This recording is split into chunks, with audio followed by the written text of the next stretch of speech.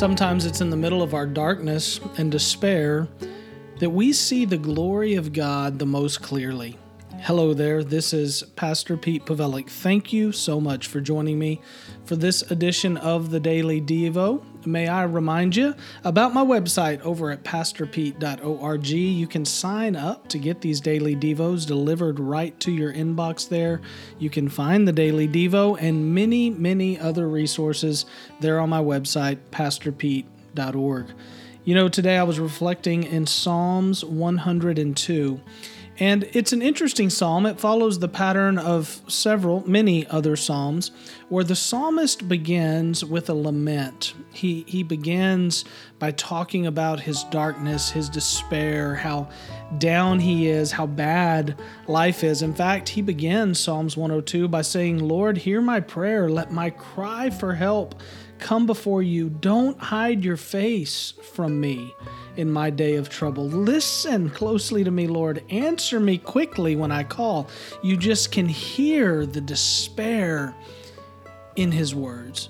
You can tell that he is in the midst of a dark, dark time. And maybe you know what that feels like. Maybe you know what it feels like to cry out to God, "God, hear my prayer.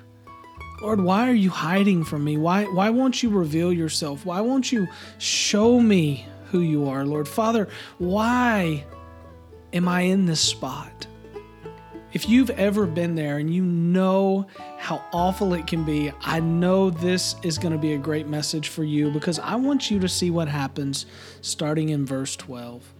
It's in the midst of this darkness, it's in the midst of this despair, that all of a sudden the psalmist breaks out and says, "Lord, I see your goodness and I see your glory and I see who you are."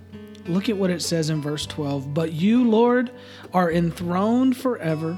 Your fame endures to all generations. You will rise up and have compassion on Zion, for it is in its time to show favor to her. The appointed time has come, for your servants take delight in its stones and favor its dust. Then the nations will fear the name of the Lord, and all the kings of the earth your glory. For the Lord will rebuild Zion. He will appear in his glory. He will pay attention to the prayer of the destitute and will not despise their prayer." It's in the midst of this darkness, it's in the midst of this despair, that all of a sudden he is able to see and then articulate the glory and the goodness and the graciousness of God.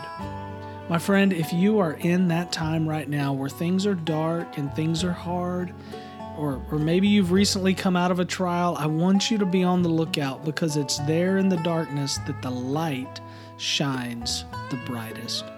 Look for the Lord's light. Look for the Lord's glory. Watch for the Lord's generosity and favor in your life, because many times it's there in the darkness and despair that we see it the best. I hope you have an incredible day. I want to invite you to share this podcast with a friend out there on social media. Thank you for all of you who do that regularly. Thank you for those of you who support this ministry. If you want to find out more about that, you can go over to pastorpete.org. I would love to connect with you there, and I can't wait to see you again tomorrow. God bless.